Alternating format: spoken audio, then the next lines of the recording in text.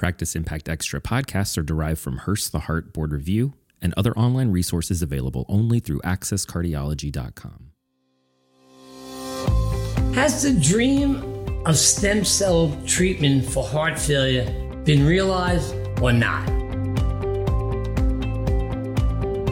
Hi, I'm Dr. Bernie, and welcome to Practice Impact Extra. Heart failure remains a deadly disease. Research and trials have provided additional treatments such as Entresto, the SGLT2 drugs, MRAs, but also indicated the need for further improvement in heart failure treatment. For the past 20 or so years, researchers hoped that stem cells could potentially repair the heart.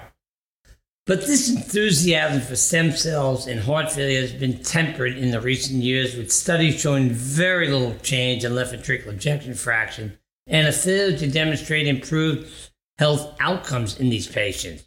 The DREAM Heart Failure trial was presented in November 2021 at the American Heart Association Scientific Sessions. The trial was designed to further explore the clinical impact of MPC, the mesenchymal progenitor cells, those are the MPCs, in patients who had chronic heart failure at class 2 to 3 New York Heart Association with symptoms and left ventricular ejection fractions less than 40%. Patients had stable optimal therapy for at least 1 month.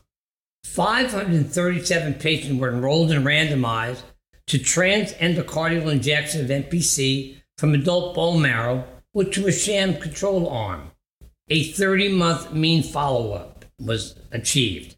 The primary outcome defined as recurrent decompensated heart failure events. So what were the results? The trial failed. The trial failed to show any differences between MPC-treated patients and those in the sham-controlled arm for recurrent decompensated heart failure.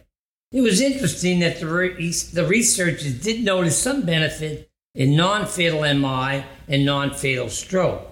Particularly, the Class 2 New York Heart Association had a lower risk of death in the treated group. There was no apparent explanation for this mechanism of outcome, although there's some possibility that this was a contributing factor being inflammation. So what did I learn from this trial?